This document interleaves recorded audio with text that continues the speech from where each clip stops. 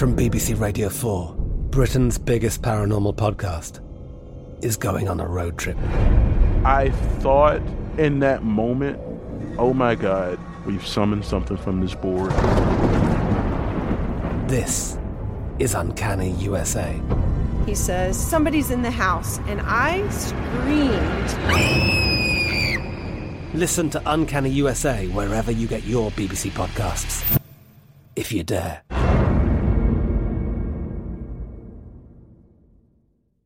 The Kakadu plum is an Australian native superfood containing 100 times more vitamin C than oranges. So why have you never heard of it? PR. No one's drinking a Kakadu smoothie? I'm JB Smoove, and that was a full episode of my new podcast, Straightforward, inspired by guaranteed straightforward pricing from AT&T Fiber. Get what you want without the complicated. AT&T Fiber, live like a gigillionaire. Available wherever you get your podcasts. Limited availability in select areas. Visit AT&T.com/hypergig for details. This episode is brought to you by Navy Federal Credit Union. At Navy Federal, it's been the mission to help the military community for over 90 years. And not just help them, but do everything to make sure they not only grow, but flourish. That's why Navy Federal Credit Union has all kinds of great savings and investment options like share certificates with sky-high rates. So don't hesitate. Start growing your finances today with a variety of savings and investment options. Navy Federal Credit Union. Our members are the mission. Savings products insured by NCUA. Investment products are not insured, not obligations of Navy Federal and may lose value. The 2024 presidential campaign features two candidates who are very well known to Americans. And yet, there's complexity at every turn. Criminal trials for one of those candidates. Young voters who are angry. The Campaign Moment podcast from the Washington Post gives you what matters. I'm Aaron Blake, and I'm covering my 10th election cycle. My colleagues and I have insights that you won't find anywhere else. So follow The Campaign Moment right now, wherever you're listening. This Day in History class is a production of iHeartRadio. Hello, and welcome to This Day in History class, a show that roots through the garbage of history to find old stories worth salvaging. I'm Gabe Luzier, and today we're talking about the time when a ship full of trash took a months-long cruise through the Gulf of Mexico and convinced the world that recycling might not be such a bad idea.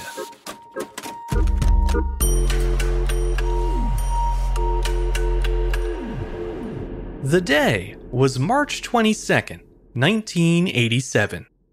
A barge carrying nearly 7 million pounds of trash set sail from Islip, New York, and spent the next 5 months looking for somewhere to dump it. The barge, known as Mobro 4000, was towed by a tugboat called Break of Dawn.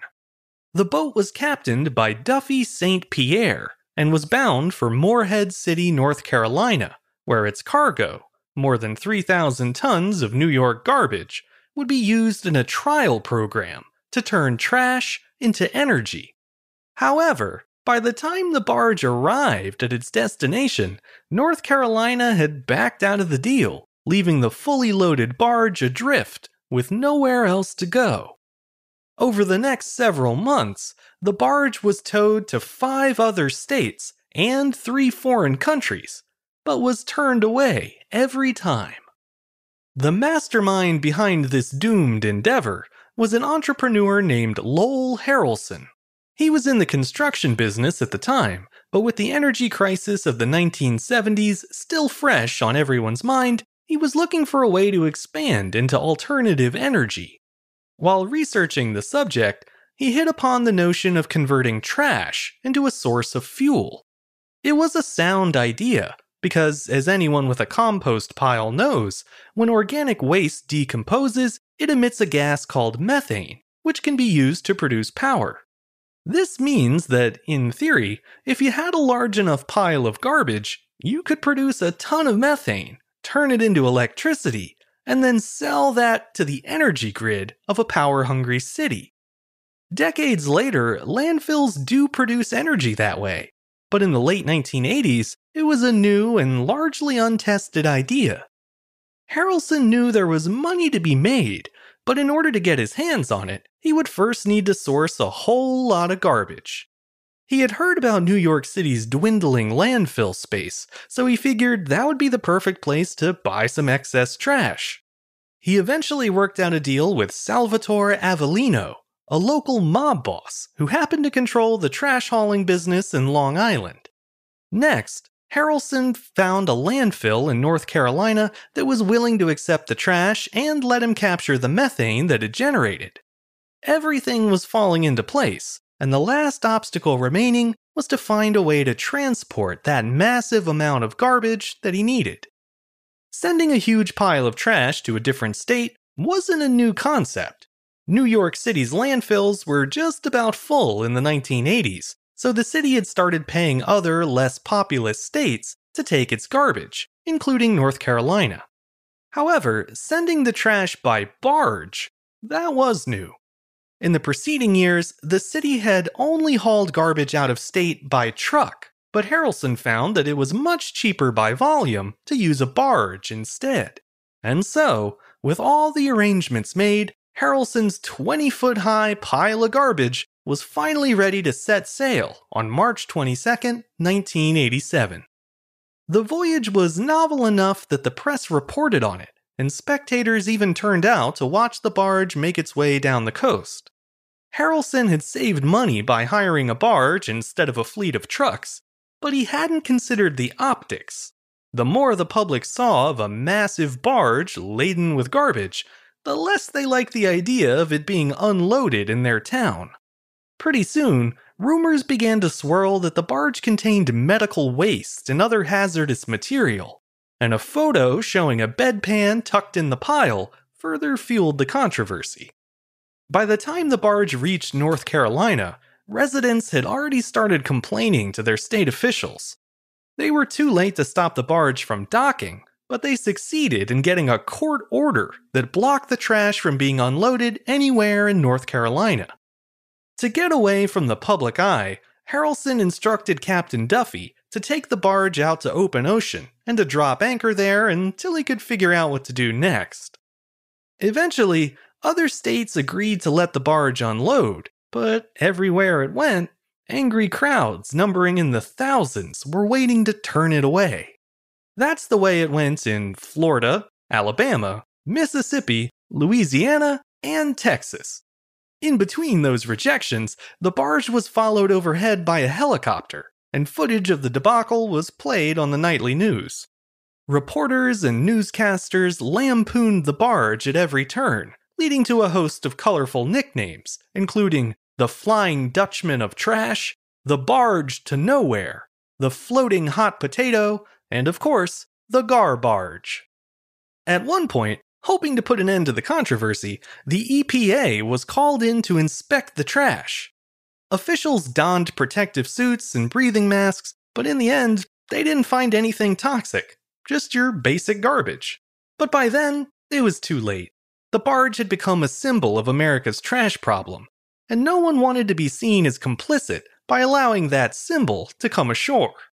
In fact, even though Harrelson never tried to send the barge to a foreign country, 3 independent nations, Mexico, Cuba, and Belize, sent out their defense forces to make sure the barge didn't wander too close to their docks.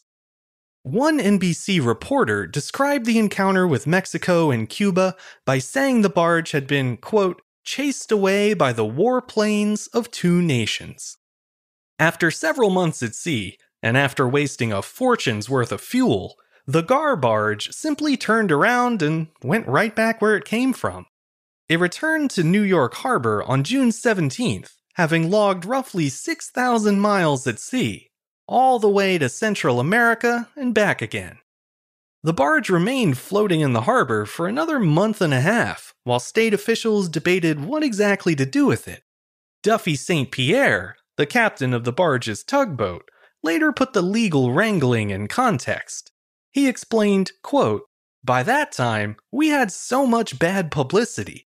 They were saying Jimmy Hoffa was buried in the barge, and it was carrying nuclear waste, and you name it. So they didn't want it. They wanted us to get out. Eventually, a deal was struck that allowed the barge to unload in New York City. Its cargo was incinerated in Brooklyn that August, and on September 1st, the first truckload of ash from that waste was buried at the landfill in Islip, the very place from which the garbage had originated. The embarrassing saga continued to generate national headlines and news reports for weeks to come.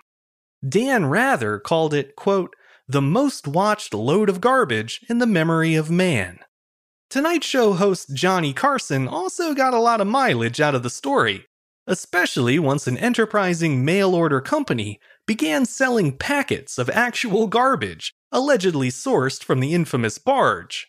The company advised interested customers to get their orders in fast because, quote, the cockroach eggs are starting to hatch. Carson later opened one of the packages on the air to see if it really was full of trash. Here's how that went. It's called Garbarge, and it costs what, $10? $10. And it gives you on the back, it shows you the story of the barge? The story of the barge and where it went. And is there really garbage in here? That's what they say. It smells. Open it up.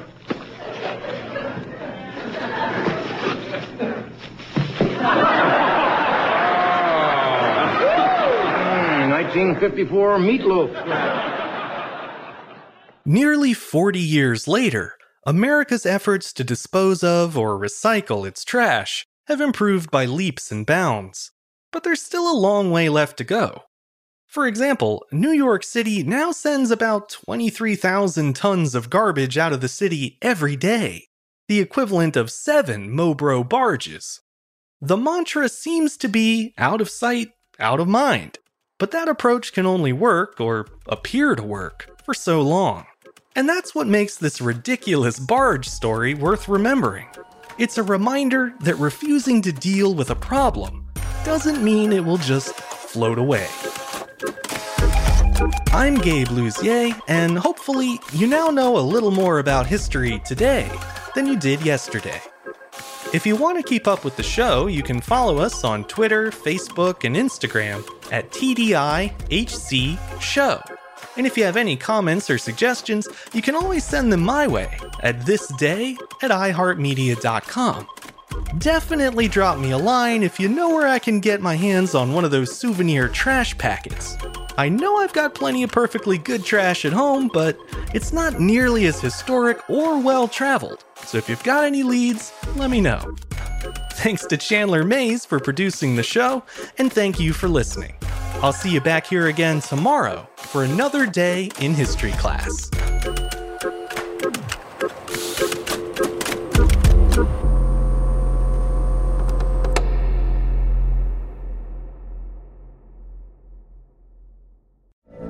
From BBC Radio 4, Britain's biggest paranormal podcast is going on a road trip. I thought in that moment, oh my God, we've summoned something from this board. This is Uncanny USA. He says, somebody's in the house, and I screamed. Listen to Uncanny USA wherever you get your BBC podcasts, if you dare.